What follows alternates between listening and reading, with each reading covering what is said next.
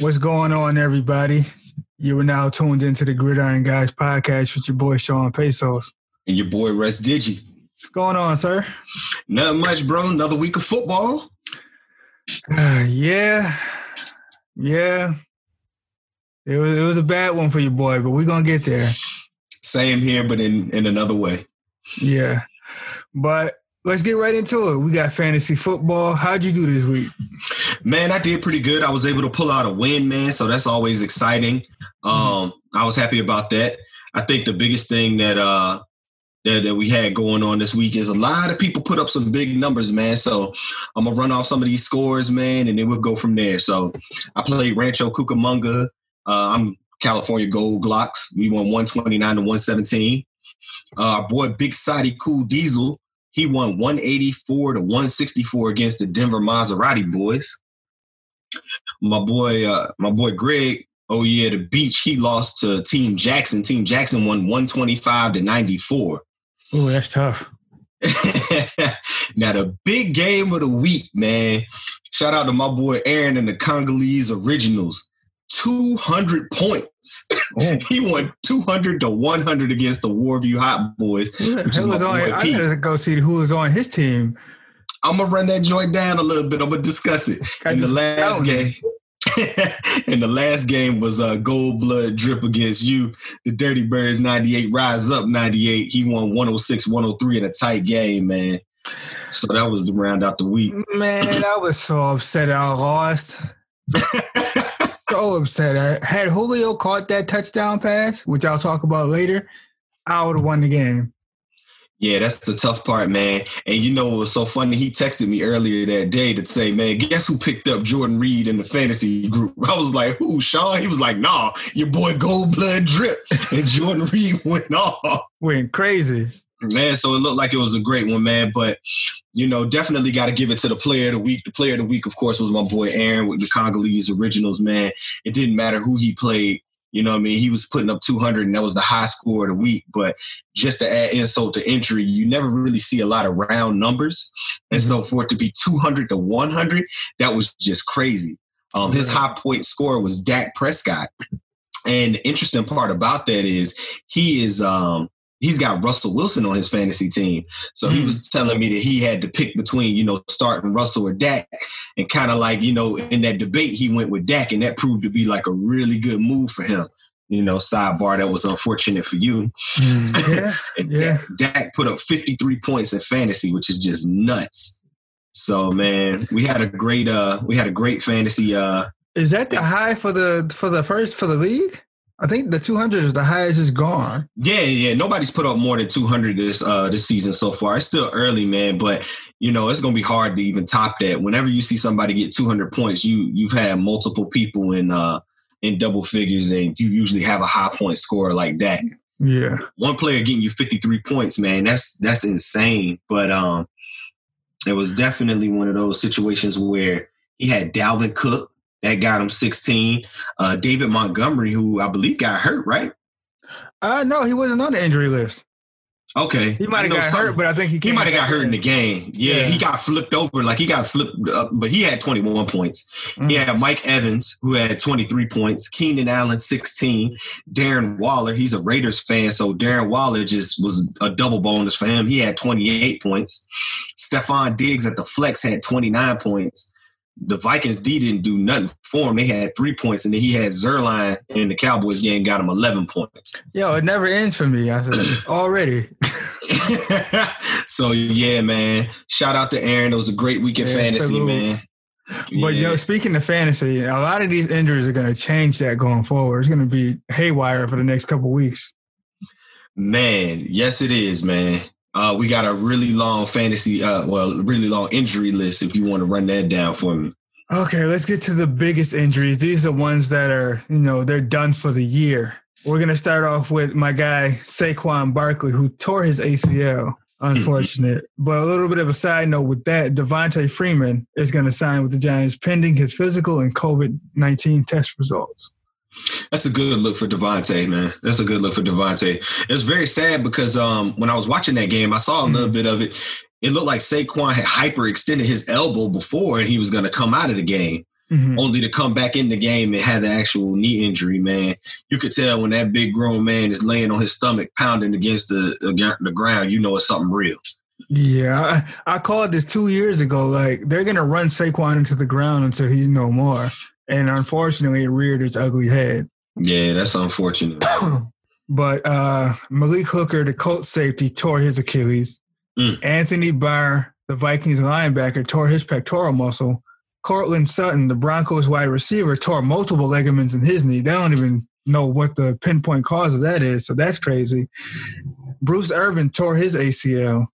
Solomon Thomas and Nick Bosa both tore their ACLs. Yeah. And then we have those who are missing significant time. Like, they're not done for the season, but they're going to miss some time. Christian McCaffrey is missing up to 6 weeks with a high ankle sprain. Brandon Scherf, the Washington guard, is missing 3 to 5 weeks with an MCL sprain. Paris Campbell, the Colts wide receiver, has a PCL injury, but they haven't decided on how much time he could possibly miss. Drew Lock, the promising quarterback for Denver, is going to miss maybe 2 to 6 weeks with a shoulder injury to his throwing shoulder.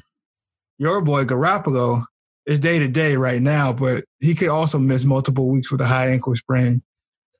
Another 49er, my former guy, Tevin Coleman, is going to miss multiple weeks with a knee injury.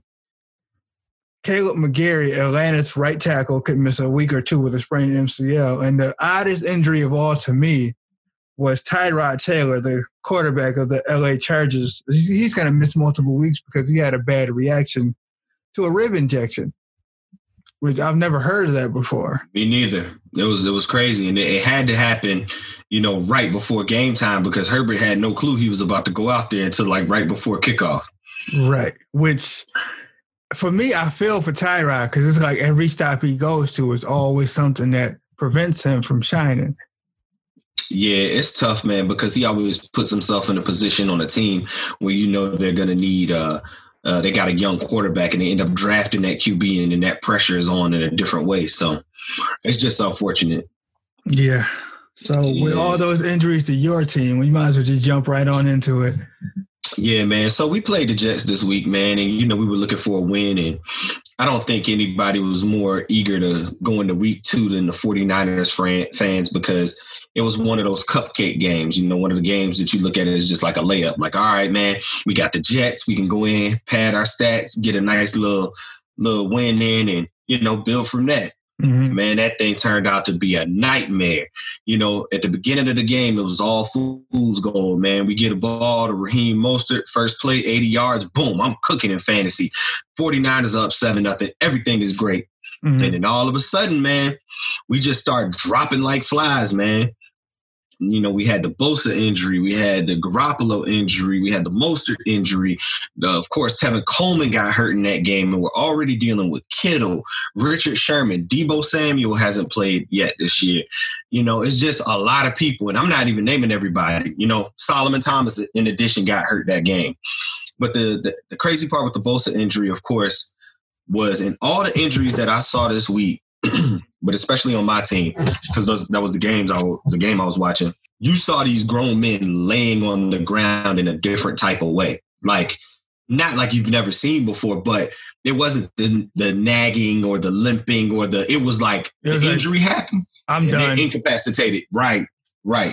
And so the whole situation was just like sad because, they got the cart for Bosa. Mm-hmm. So as soon as the cart came out there, I've seen Bosa limp off the field plenty of times. I've seen him hurt his hand or hurt his wrist and run straight to the sideline. You know what I mean? Mm-hmm. It's not that he's not tough, but, he reacts to his injury. So I'm just hoping like, okay, man, he fell down, went down awkwardly. It's not too good. When they brought that cart out.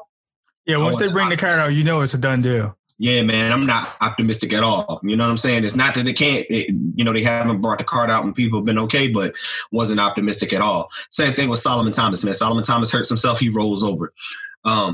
Jimmy looked like he hurt himself a couple of times during the game. So I don't even think that the high ankle sprain was like I got a high ankle sprain and I'm done. I think it happened like several plays before because he was kind of gingerly limping around and then he got hit again and it was just too bad. Like, this thing hurts. I can't function on it. Right.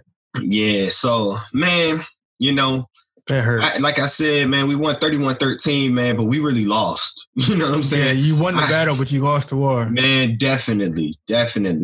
So just looking at everything, man, I kind of hope that we can really, put something together, man. But you don't want to rush any of these guys back because that's how they get injured some more. So Richard Sherman is already slated to miss a couple weeks. Debo was scheduled to come back. Kittle, they're saying he could come back, but I kind of want him to just chill out this game. Yeah, I wouldn't rush it. Who do y'all play next? We play the Giants at the same field. So that's the other argument. Eric Armstead tweeted that night like, yo, the NFL needs to take a look at this field. It was just too sticky. We had some players out there that said, that the field was definitely sticky. Some Jets players commented that they were getting their butts kicked so bad that they didn't notice that the field was sticky. You know what I mean? And I respect that. But a lot of the, when it's a lot of tackiness on the field, man, that's when it causes the injuries because you're not able to pull up. And I don't know. Can't stop on the dime like you typically able to do. Yeah. So I watched the press conference Kyle Shanahan had yesterday. And he was just basically saying that Jimmy Garoppolo's a tough guy.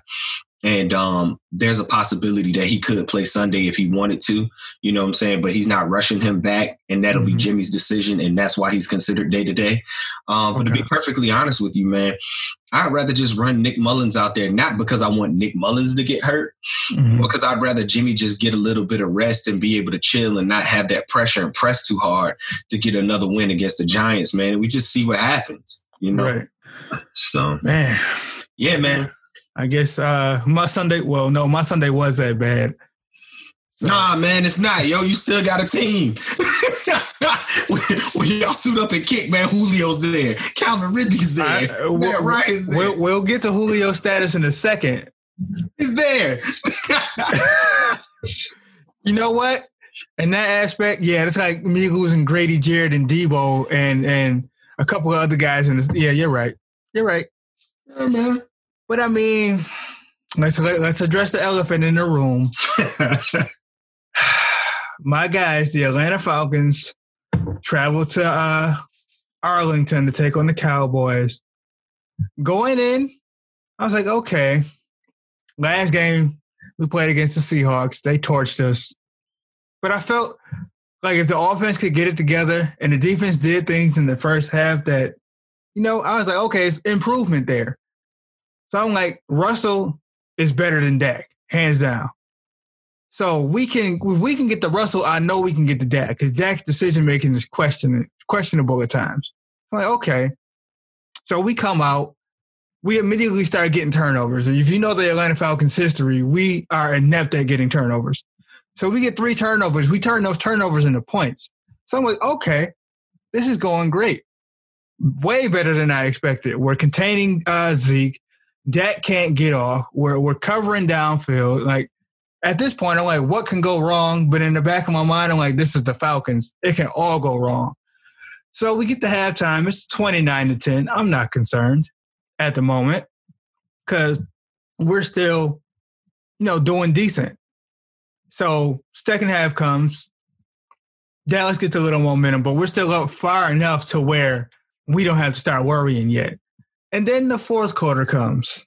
And by this time, we put up more points. We got more of a lead. So I'm like, okay, it was 36-24 at the time. I'm like, okay, we're good. There's no way that we can lose this game with less than 8 minutes to go. So Dallas comes down. They score 39-30. I'm like, all right, cool. All we got to do, at this time, I'm thinking clock management. Get the ball, run this bitch, make them use their timeouts, game over.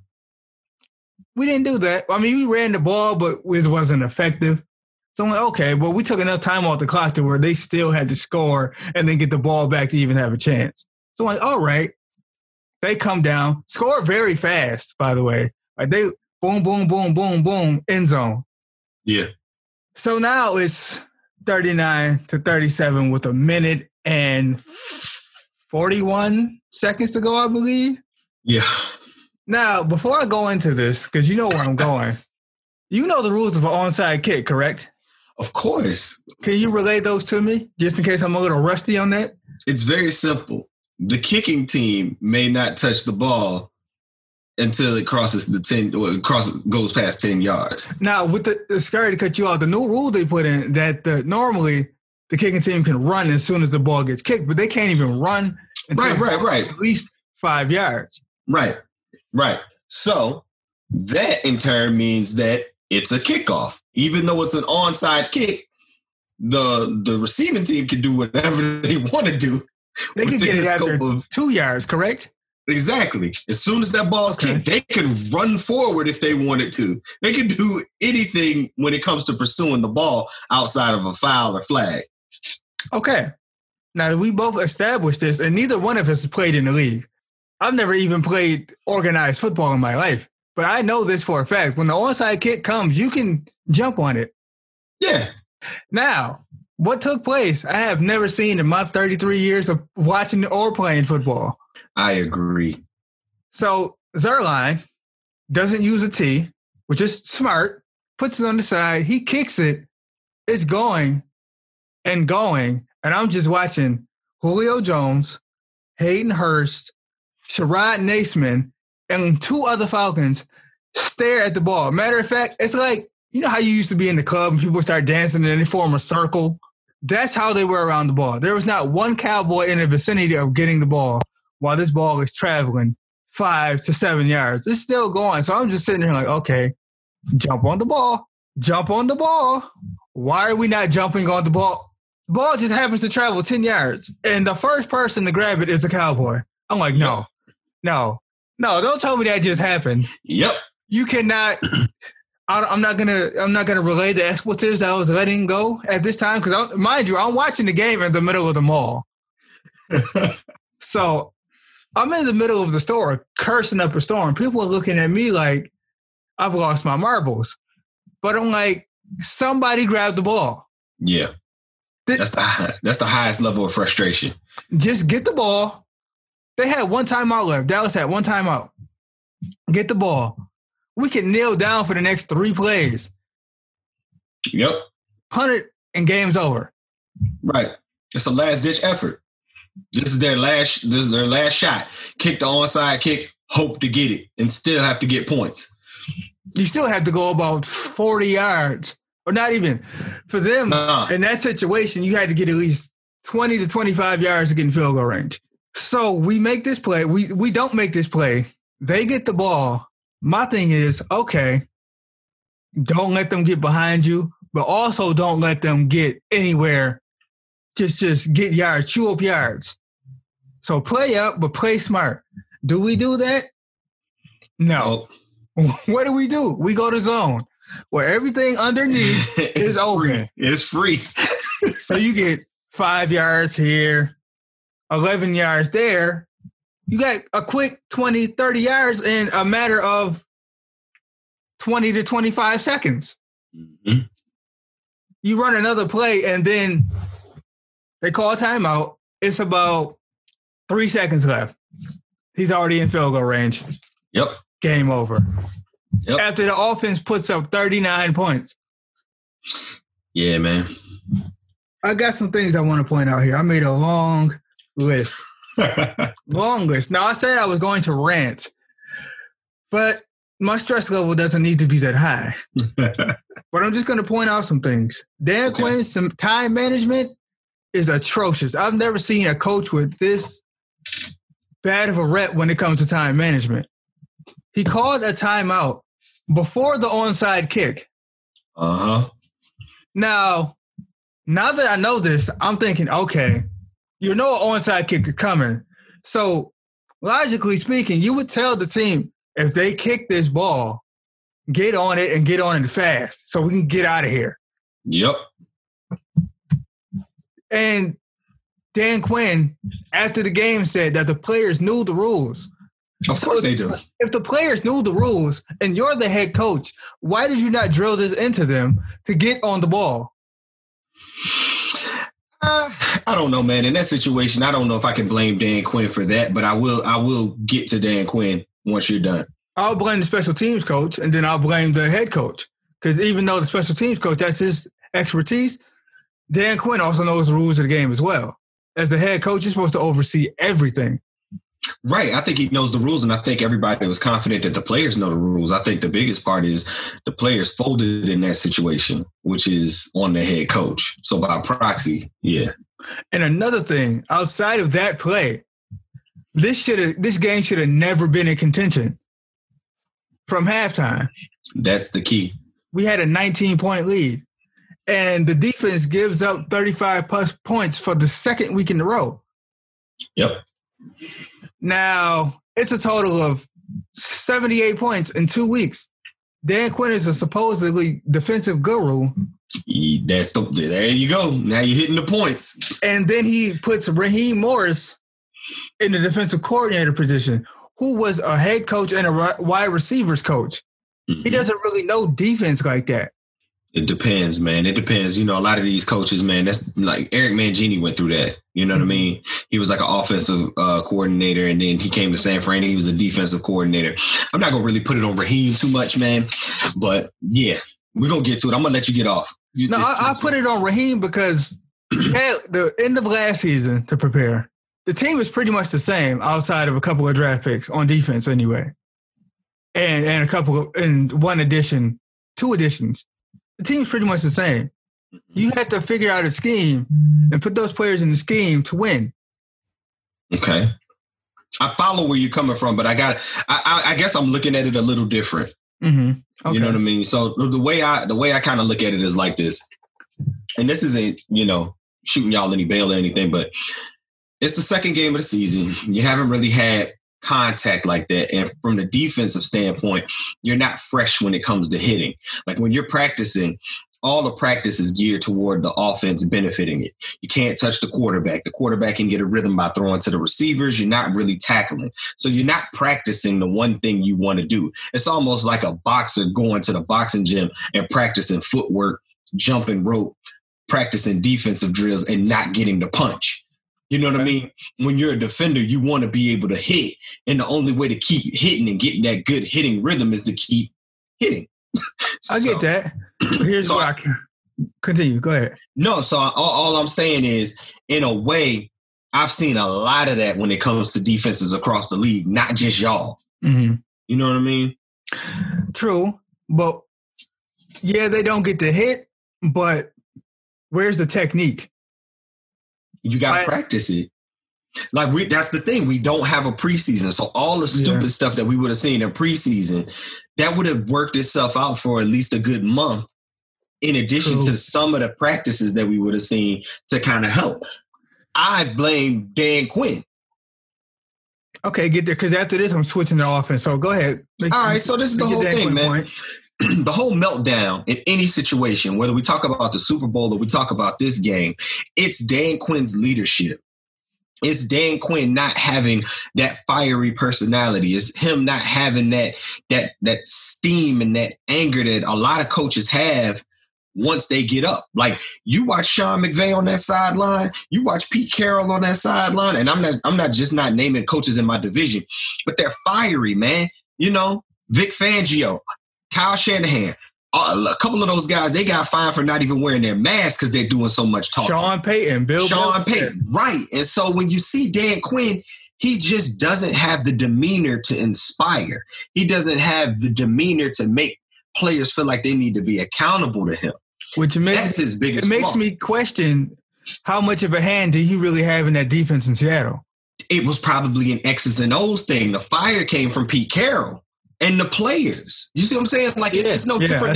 That's how it is. Like you got the onside kick situation coming. You got ballers out there that want to get it. Like you know what I'm saying? Like it could just been a different team, and they would have been more aggressive. That just speaks to the aggression that comes out of the Falcons organization, and that starts with Dan Quinn, man. Truthfully, that starts with ownership because Arthur Blank isn't really aggressive.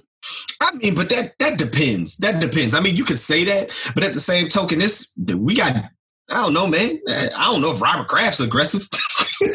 You know what I mean? He went after Kyle Shanahan. That's an aggressive move. I mean, it just depends, man. I mean, at the end of the day, I kind of look at it like this. That's the biggest takeaway that I got from this game. Is y'all got to get rid of Dan Quinn. Which is why I say Arthur Blank isn't aggressive because Jim Moore Jr., That's a good point. once he missed 2 years in the playoffs, he was fired. Same thing with Mike Smith. He missed back-to-back years in the playoffs, he was fired. Dan Quinn just missed 2 years. Despite of us going 6-2 on the last 8. He should have been going at the end of last season. Yeah, I agree with that. And I also noticed, somebody pointed this out to me, that since Matt Ryan's been drafted, he's only had defensive coordinators as head coaches. Right. He's never had an offensive guy. Yeah, I've realized that. And the defenses with those two defensive coordinators have always been garbage. Mm-hmm. They've been top 10 once, and that was 2017? Yeah. And, I mean, yeah. But now it's flipping to the offense. The offense finally got it together.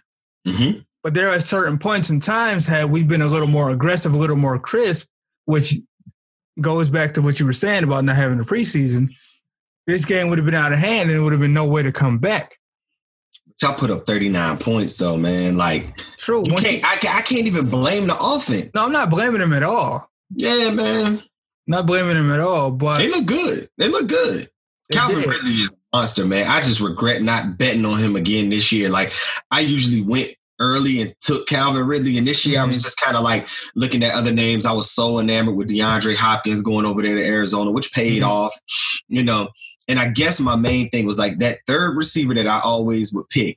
Like I picked Odell and I picked Thielen in some leagues. That should have been my Ridley pick, man. I should have bet on him. He's balling, man. He's leading the league in he's not leading the league. He's tied for the league in touchdown receptions. Yeah. And it's just over 100 yards, multiple TD games, just cleaning up. But I don't want to rain on his parade, but a lot of that is due to Julio getting bracketed. I would love to see how once either we move on from Julio or he retires, how Ridder's going to do. Not saying he won't still produce. I think, and this is just me, I think a lot of people look at Julio Jones and they get enamored with his physical, abilities, and they look at him as a different type of player. They think that he can do everything. But his Achilles heel, in my opinion, has always been catching touchdowns and putting himself in position to catch touchdowns. Calvin Ridley is one of those players that puts himself in position to catch touchdowns. Like, we all running routes here, but when you look at my route and how I'm running my shit, I'm available to catch this ball. He's one of the top flight. You know what I'm saying? Because he's obviously not the first read every time. Some plays probably is, but most plays, that's going to Julio. Oh, that ain't working. But look, Calvin, wide open. Calvin, yak yards. Calvin, sure hands. Like, so I'd look at Calvin Ridley as one of those players. Like, there's plenty of tandems out there. Mike Evans and Chris Godwin were able to eat. You know what I mean? Juju and Antonio Brown, when they were together, were able to eat. True. You got to be able to eat, Julio. True, but that leads me to my next thing. Julio has always been plagued by injury every single season. If it's not his toe, it's a wrist, it's a knee. Now he's dealing with a hamstring injury that if you looked at the game, you notice he wasn't really running his top speed. Right. Because his hamstring is bothering him, which I'm not going to say that's an excuse. He still should have caught that touchdown pass. But regular, uninjured Julio, he would have caught that in stride and it would have been finished. But again, that goes back to us not having a preseason. That's the number one wide receiver injury of the preseason. Anytime we have one is a hamstring. Wide receivers are always sitting out of preseason games. Wide receivers are always hampered. I mean, like week 1, week 2, would suffer from a hammy. Like, it just happens. You know what I'm saying? So I get that, but it's just tough, man. It's unfortunate right now. Only thing that is fortunate, which we'll talk about in a minute, is that other teams lost in the division. So we're not too far out of it. Nah, not at all. But I do want to say something about this game before we leave it, man. Okay. I gotta give Cowboys props, man. And I say that because, a lot of people sit up here and the popular opinion is that Atlanta lost that game. And I honestly feel like Dallas won that game. And I only say that due to the fact that you start off with a deficit like that when your star running back is fumbling twice, nobody can seem to hold on to the ball at home. That was a really impressive game for Dak Prescott to put the team on his back and everybody to persevere and push through. You know what I'm saying? Because you could easily just say, all right, we just go out next week. Mm-hmm. You know, or you could have easily came with like a sloppy game plan, not played it all the way through. So for them to do that, you know, we could blame y'all. The onside kick thing was stupid, but everything it took to get up to that point was just Dallas fighting hard. So I respect that. I respect them for fighting, but at the same time, in our position, you're supposed to crush them. Like, leave them no hope. That's coaching, bro. That's coaching to me. That's what I've been saying. Like, that's coaching to me. Since we started this podcast, I said the downfall of my team is going to be coaching. It'll never be talent. It'll always be coaching. Yeah. And that's rearing its ugly head once again. That's real. But we got Chicago this week. I said in my Atlanta Falcons group on Facebook, I said if we lose to Trubisky and the Bears, I'm clocking out this season. It's tough, man. I'm clocking out. It's a tough game, man. It's a tough game just due to the defense. And not only that, it's always tough when you're playing an opponent that everybody thinks you should beat, but they're not just an easy team to beat. And the Bears seem to be that way this year. And they are too. No. So I had to respect that. In both games, I thought, they're the Bears. You know, it's cool. You know, like not thinking one way or the other. And they find ways to win. So it's going to be a tough game for y'all, man. Yeah, it shouldn't be. But yeah, we'll get there, though. Yeah. We'll get there. Now let's venture out west to your neck of the woods. Let's talk about your rivals. Yeah. I'm going to just go ahead and say it, man. The NFC West is the toughest, the most skilled, the most competitive division in the NFL. And it is scary this year. Now, normally I would say, like, no, we're right there with you, but I can't argue with this. I can't argue it right now. It is scary. These injuries that we received, it scares me so much because it's like, other than the fact that we're playing a couple of lame duck teams, respectfully, I would be fearful that if we get 2 or 3 games behind our division leaders, it's a wrap. There's no playoffs for you. Man, the winner of the division is probably going to go 14-2.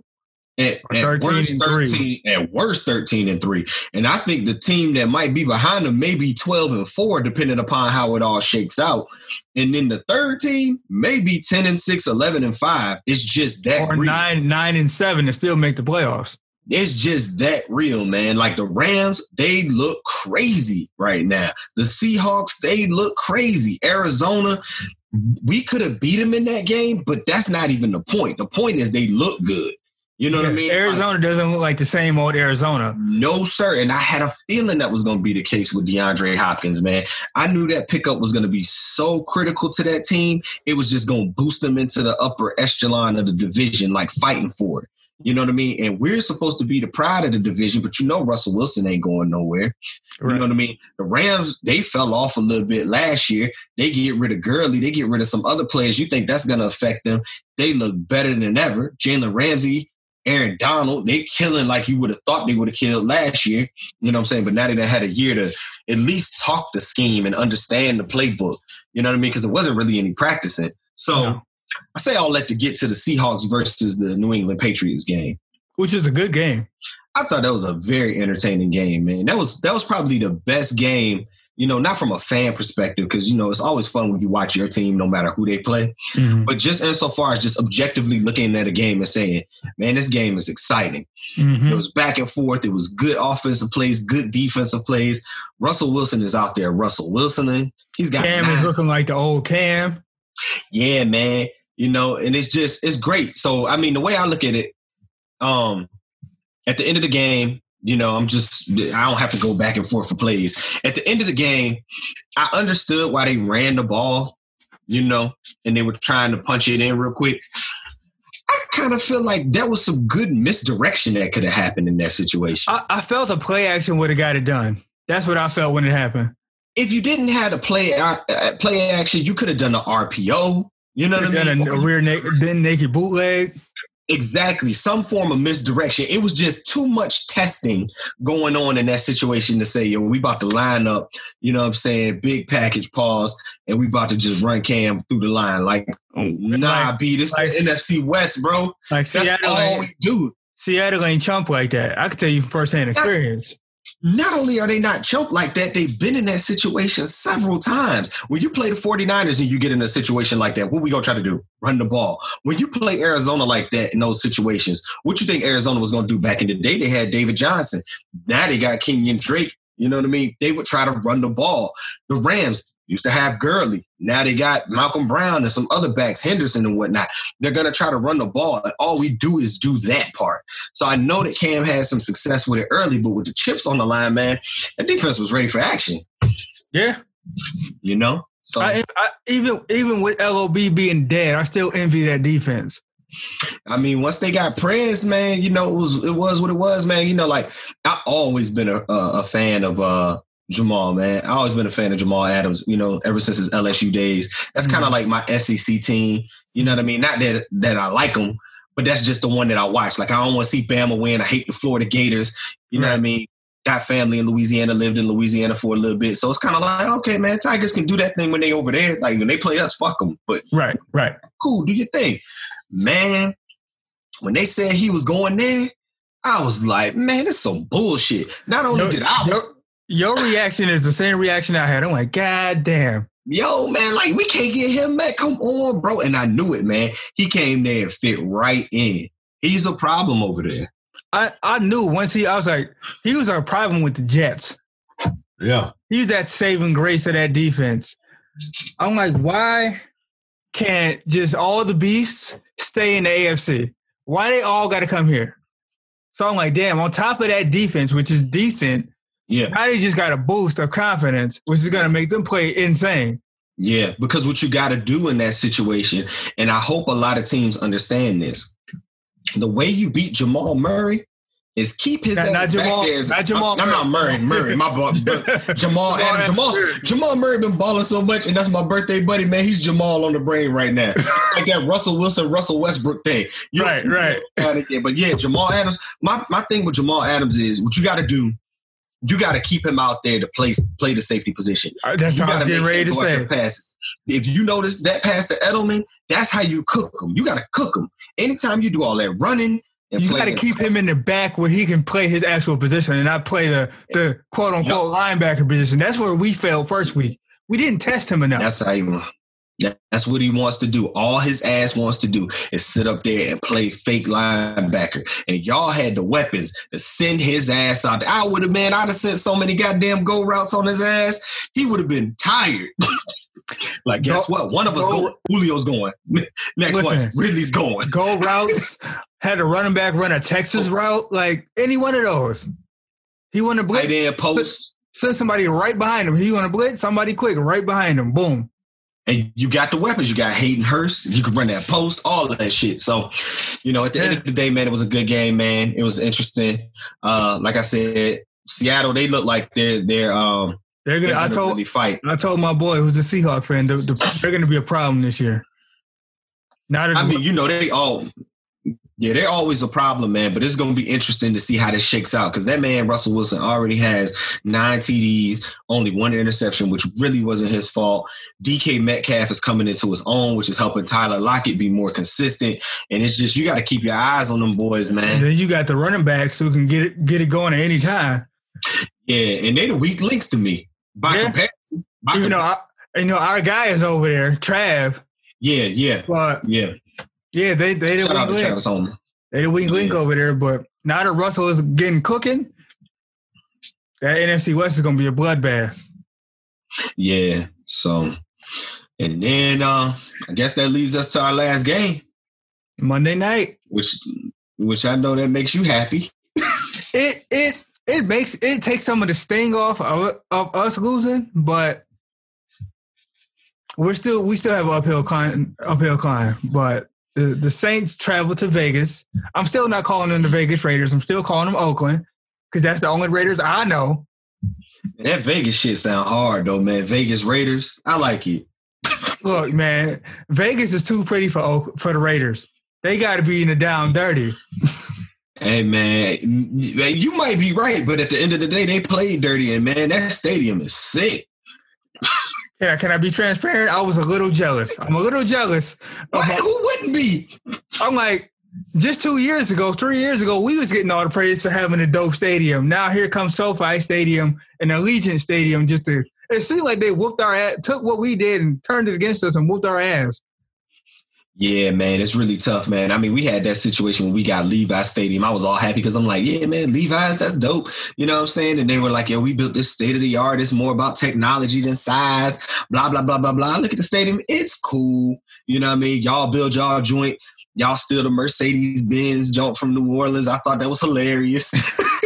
But y'all made y'all own dome, like not the Superdome part, but just the Mercedes-Benz part of it. I was like, yo, boy, these boys be battling. Sponsors, bro. We ain't got no control over that. Yeah, but still hilarious, right? But the difference, like, cool. I'm about to send the shot. The differences between that bum-ass stadium and ours, we actually got Mercedes-Benzes in there. I mean, that's cool. No, I ain't hating. The new Georgia Dome is fire. I'm not dissing it at all. The new Georgia Dome, I like that. Yeah, but man, you see that Raiders joint? That shit. Man. Just the fact that it's black like that, like it's just blacked out. Like you can't see in the joint. It's like tinted windows. You can't see in there. Nah, you can't. And that's the crazy part about it, man. My bro Aaron, he had been talking about this the whole time, man. Like, especially before COVID hit, we were going to go to Vegas and everything. He was hoping that he'd be able to catch a game. But regardless, we were going to go peep the stadium.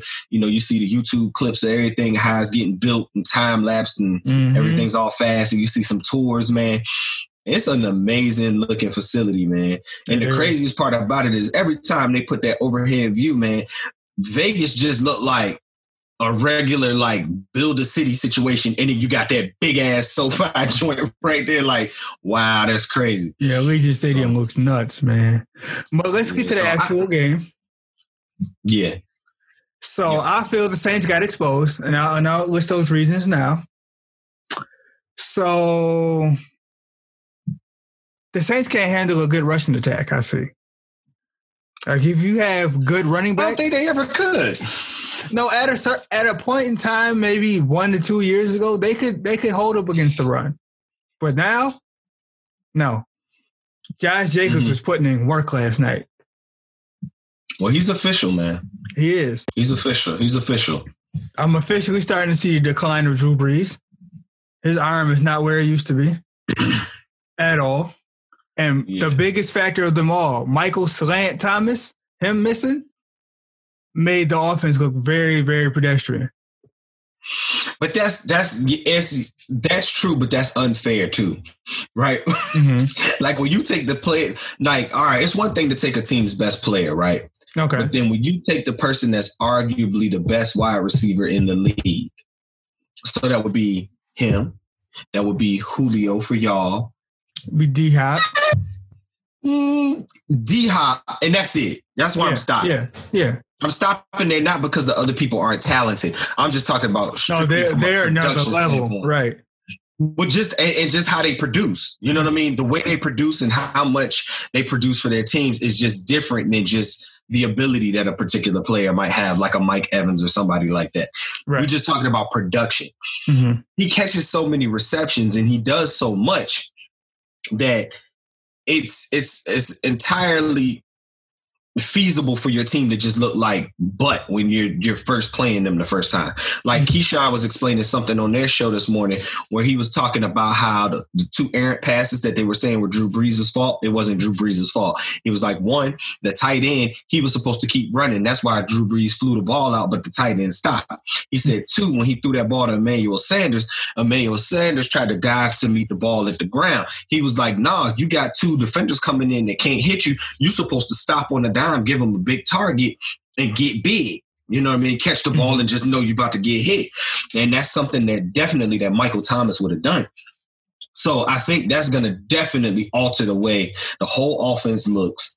And it's going to make Drew Brees look worse than he actually did. Before we even had like a real discussion about Drew Brees on the podcast this season, already stated that last year we knew he couldn't throw the ball downfield because anytime they really wanted to go deep like that often, they brought in Taysom Hill. Right. So that was evident. Right. So that's just me shooting him a little bit of bail, but I'm not shooting them shit. Fuck them. So now let me get to the other side of the ball. Because I definitely have to give the Raiders credit for how they played. That was all Raiders. And to me, that is definitely starting to show that the investment in Gruden was worth it. Because when I look at everything that happened last year with Hard Knocks, I was really invested into that Hard Knocks season because it was cool to see how Gruden was doing certain things. Mm-hmm. It was interesting in seeing the cockiness of Abrams, you know, and being a young rookie. And unfortunately, he got hurt. And then it looked like he was about to be hurt again last night when he crashed into the little camera stanchion thing. But thank God he was all right. But at the end of the day, they're looking more like a team. Like it used to always be about Derek Carr or Khalil Mack or Amari Cooper or a particular player. And now they just a unit. Like, it doesn't matter. It could be Jacobs. It could be Waller. It could be Carr that's really getting it off. It could be somebody on the defense that's doing something. But regardless, they all had this nasty accountability mentality. Mm-hmm. Yeah, and you see it. Like, you see John Gruden on the sideline. Just, it's there, man. That's how a football coach is supposed to look. I can't stand – your football coach better be doing one or two things. If he's stoic like Bill Belichick, he better be talking. He better just be yapping. You know what I'm saying? When I see him on the sideline, I need to see you talking. Or I need to see you in it, man. I need to see that passion, you know? We're getting neither one of those from Dan Quinn. Just neither one of those. But nah, man. Props to the Raiders, and man, they're looking like a real problem over there, man. Pat Mahomes and them can't afford to slip. Well, I'm about to say with the way the AFC West is looking, it might be a 2-team race from here on out. Yeah, man. And that's the thing about it. This is the perfect opportunity to sneak up on people, man. Like, you know, I mean, we're not going to get too far into the game, but just like that Chargers game, man, that was a game for them to steal, you know, and unfortunately they let Kansas City do, you know, Kansas City. Like they threw the ball far and just made something happen. Right. At the end of the day, man, I think what people are going to have to start doing, they're going to have to start popping Kansas City. You know, you're gonna. You got to hit them in the mouth because they're a finesse team like the Falcons. They're finesse. Yeah, man. It's a lot of that going on, man, and I see a lot of just free running and happiness, and you got to hit some hoes, man. So you got to basically like hit like Keanu Neal was hitting the other day. Yeah, you got to take their head off in a legal manner. Yeah, or you won't get fined, and then they'll chill on the celebrating and the happiness and smiles. Like, oh, we can't just be out here tiptoeing all pretty. We got to keep our head on a swivel. Yeah, definitely. So it'll be interesting to see how all that plays out, man. I want to give a shout out to Waller, though. He definitely, because I don't watch the Raiders. I have no interest in the Raiders at all. Yeah. But watching Waller cook, especially after hearing his story of how he was, you know, had his drug addiction battle and all of that, I was like, yo, I'm a root for dude. That was the dope part about watching that Hard Knocks last year. And for the people who didn't get to see it, I mean, it's only like 4 episodes. It might even be on YouTube now because that was last year's Hard Knocks. Yeah. And, you know, they talked about Waller, man. They talked about, you know, all these people that are integral pieces now, like Renfro being a route runner, you know, all that stuff that happened, man. You see it. And it's just like, even though Jacobs came in and pretty much took Jalen Richard's position, Jalen Richard is still a part of that team. He's an integral piece on that team. And he scored a touchdown last night. And so you just see how they're like, they're really getting that starting shit. To gel. Yeah. Yeah, man. And so it's going to be one of those teams that you're not going to want to play them. You know what I mean? And soon Raider Nation is going to be like kind of how my 49ers were last year. You're going to start seeing a whole bunch of them. They never been bashful, but you're going to start seeing a whole like, boy, you're a Raiders fan. I ain't know that. And they're going to tell you, you know, it's always been silver and black. I'm just waiting to see at Allegiant Stadium blacked out with fans. Yeah. And that black hole come back. That's what I'm waiting on. Yeah, it's going to be dope, man. I want to see that too. And, it'll be interesting, man. So yeah, we got to get to these picks because I got something I want to say about one of these teams. It's going to be one of my bold predictions. Okay, before we get to these picks, can we get in some college football news? Because we really don't. Oh, for sure. We really don't talk about college football in here like that, and we should, but we don't because, you know, everything that's going on currently in the world. Yeah. But I'm going to do something that I never thought I'd do. Because of the affiliation of this head coach, but I'm going to send prayers out to Florida State's coach, Mike Norvell, who was recently diagnosed with COVID-19. Yeah. And he will unfortunately won't be at the game to see his team get their ass whooped. Nope. But prayers out to him. Hope he has a speedy recovery. Yeah.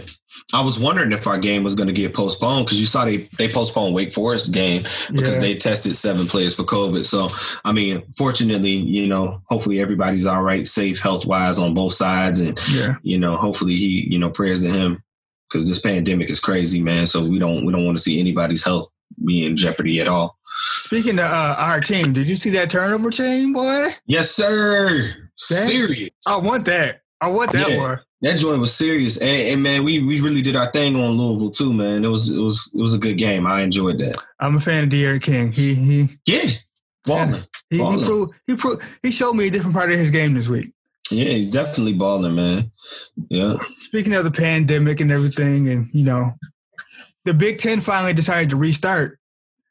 They plan to play October 23rd and 24th. Yeah. So our guy Side is going to be happy about that because he's a Nittany Lion. The boy's going to be back in action. We're just going. Don't nobody care about Penn State, man. I mean, hey, he's a Penn State fan, man. He got to represent them too, man. Hey, man, that's all good, man. If you go come with a school, man, come with somebody that's got some pedigree that I rock with. Hey, I ain't arguing that. Like I said before, that's his team. That's who he chooses to support. Hey, man, listen, he had an easy out, man. The whole Joe Paterno, Jerry Sandusky stuff, man. He could have picked him a good team, man. Got the hell up out of there. I mean, that's like saying us to leave when we had all those sanctions and shit. Man, that was about money. That wasn't about no kids.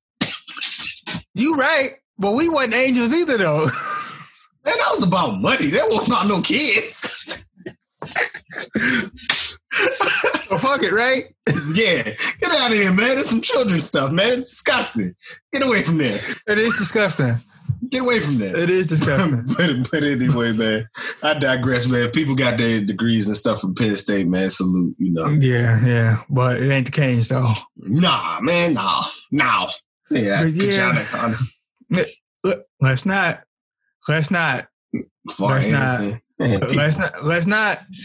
Let's not, because you're going to have me go down this list.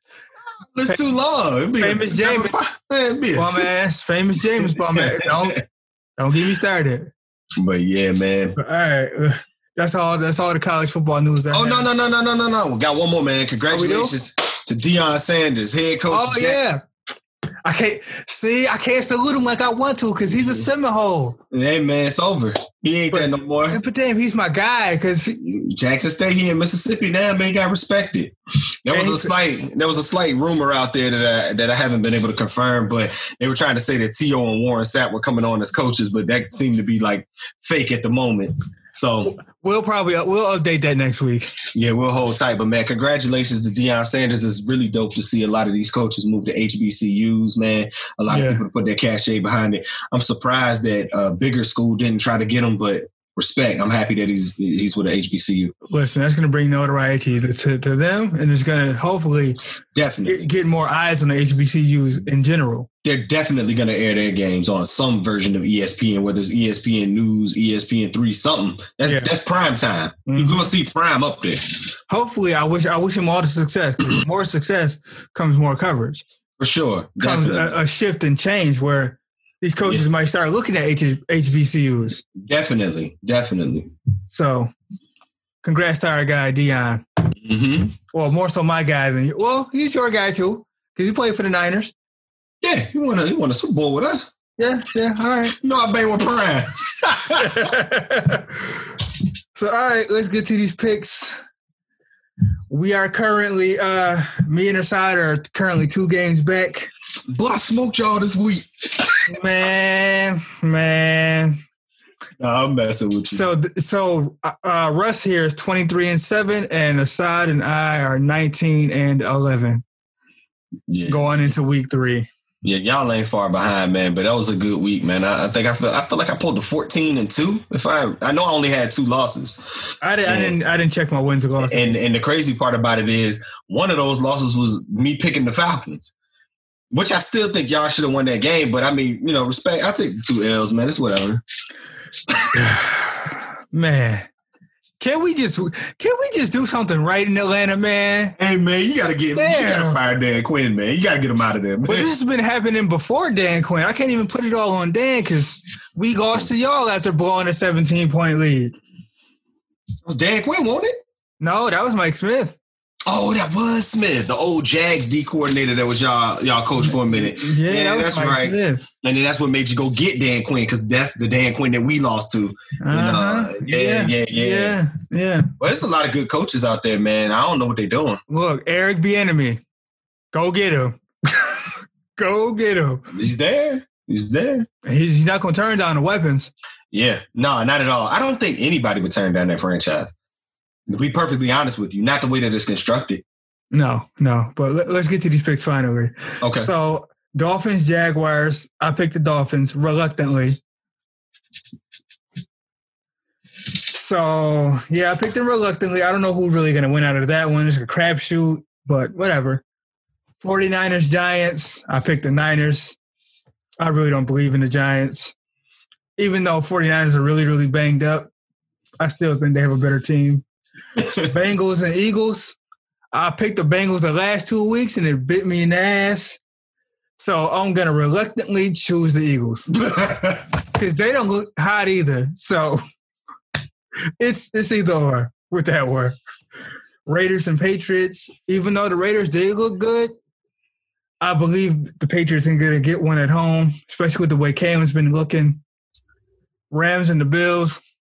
As I told Asad, the Bills had 2 cupcake games against the Jets and the Dolphins, and the Rams are a better team on paper. Even though I'm not gonna sit here and shit on the Bills because they have improved offensively, but I just believe no one on that offensive line can handle Aaron Donald, and no one in the secondary, no one in the offensive receiving core is going to be able to stop Jalen Ramsey from doing what he can do. So I'm going with the Rams on that one.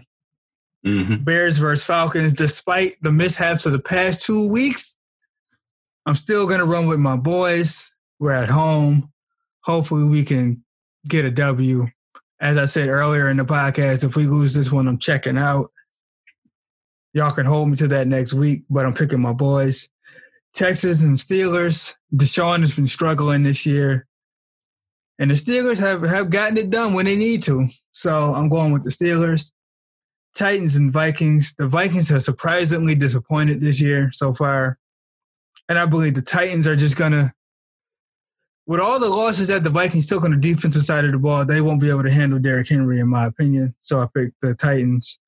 Washington versus the Browns.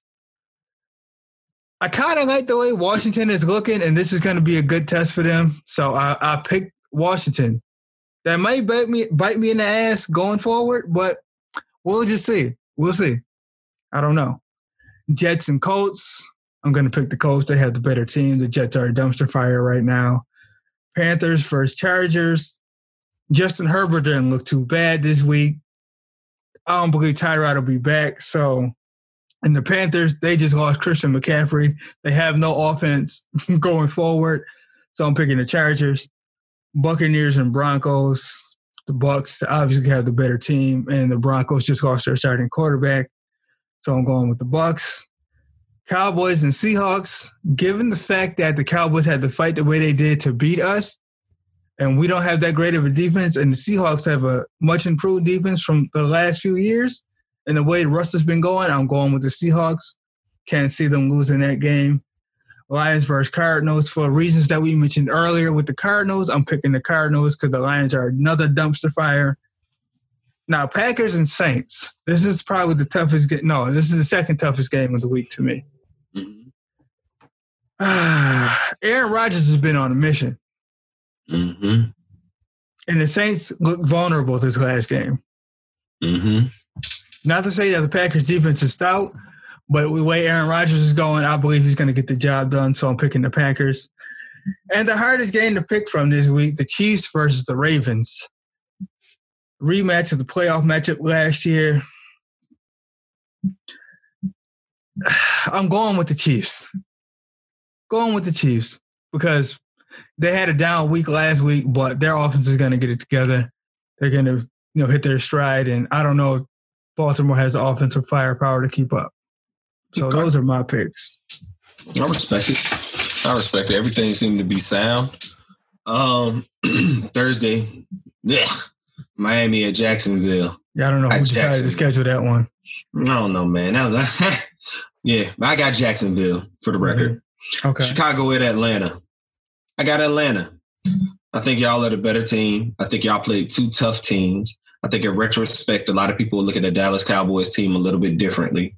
And, that loss was just unfortunate. And sometimes you got to learn life lessons the hard way.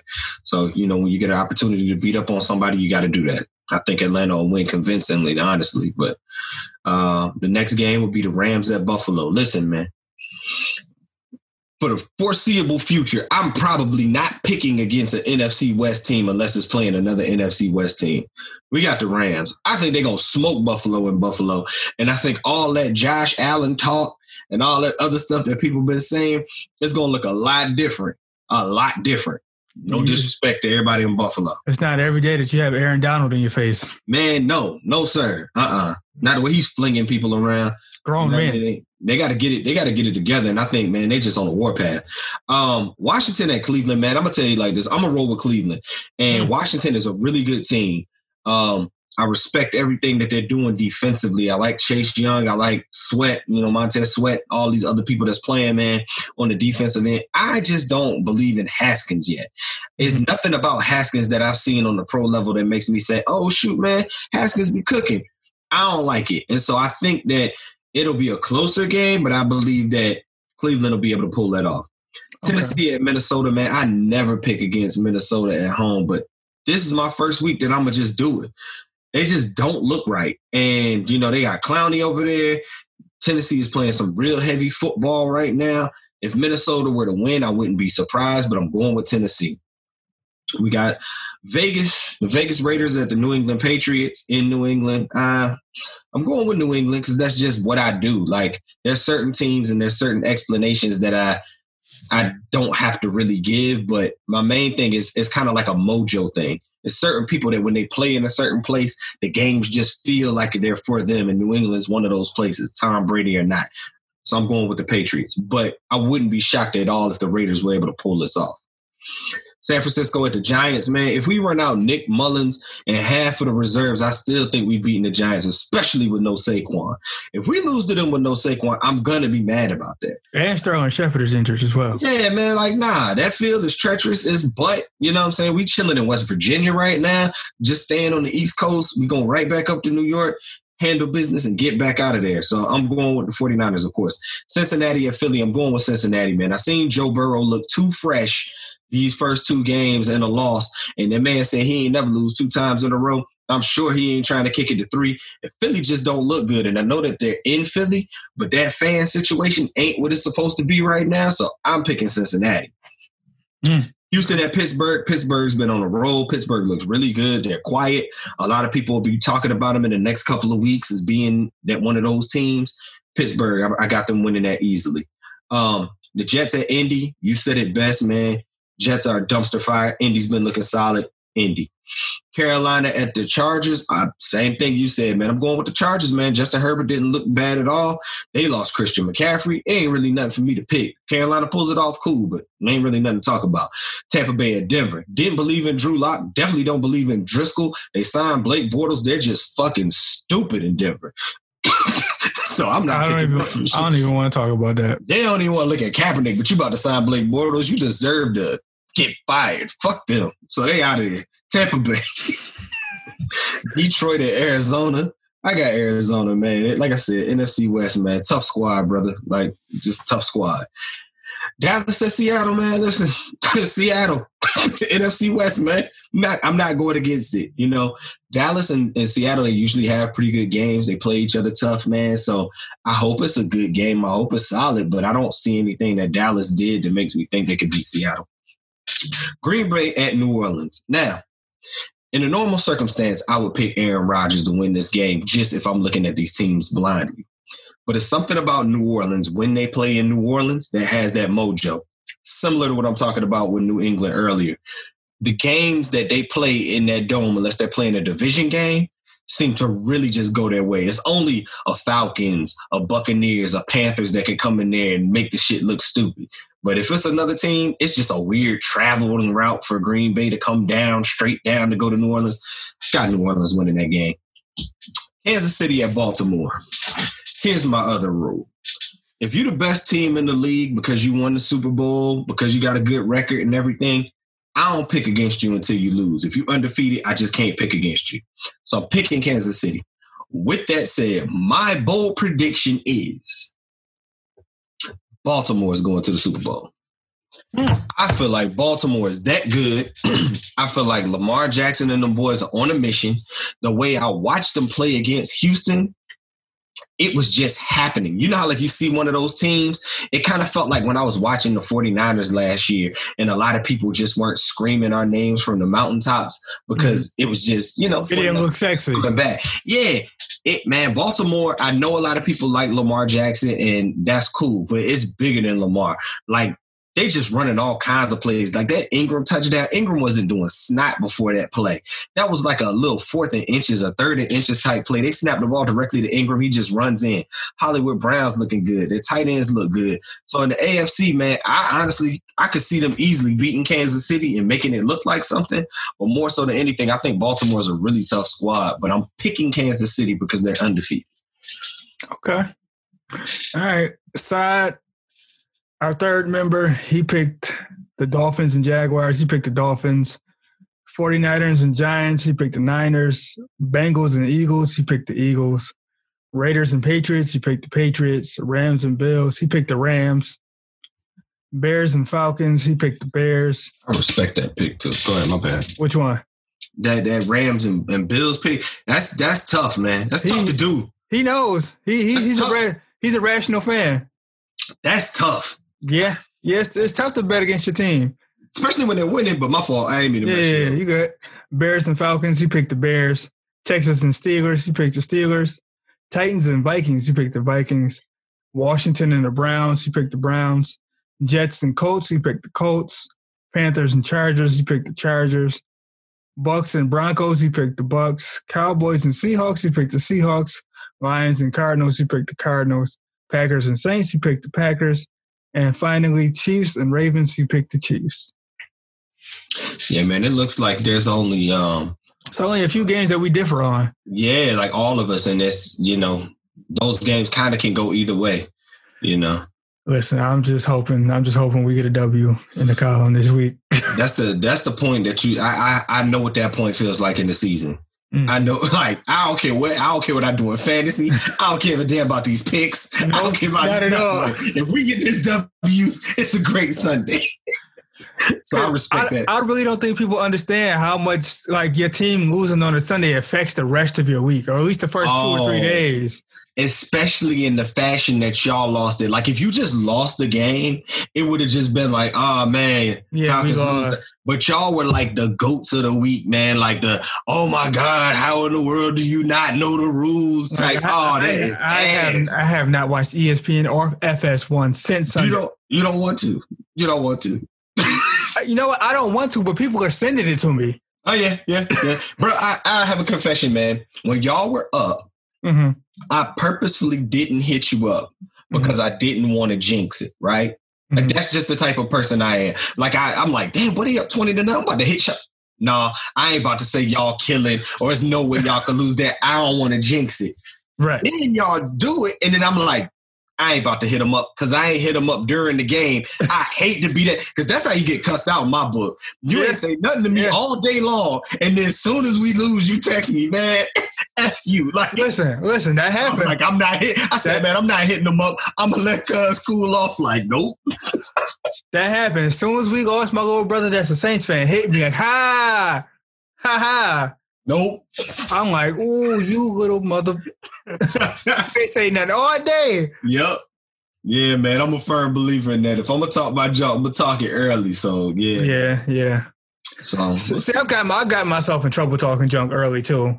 Oh, yeah. I talk junk early. They end up winning. I just sit here with the stupid egg on my face. Look. Hey, man. That was just a tough one, man. It's tough. It was. Hopefully, we don't have to endure that the rest of this season. I really do. Yeah, man. You got to fire Dan Quinn. I'm predicting we fire him by week 7. Hopefully it's not too late by then. I wanted him fired after Sunday, but, can't get my wish. Yeah, they're going to keep him. Yeah. But on the next week, on to Chicago, like Bill Belichick would say. Yep. On to week 3. Definitely. So we appreciate y'all for tuning in. This was a little longer than normal because, a lot took place this past weekend. But This has been the Gridiron Guys. I'm your boy, Sean Pesos. And your boy, Russ Digi. Y'all be safe out here. Wear your mask. Wear your mask. Don't be like John Gruden and Sean Payton. You don't want to get fined. Yeah, that's 100 stacks. And 250 to the team. Woo. It's a lot of money right there, boy. Just put the mask on, man. Be like Andy Reid with the face shield. Make it look sweet. Just get a little foggy with it. That's all right. Yeah. Breathing in that joke. But yeah, we'll see y'all in 7 days. Y'all be safe out here. Deuces. Be blessed.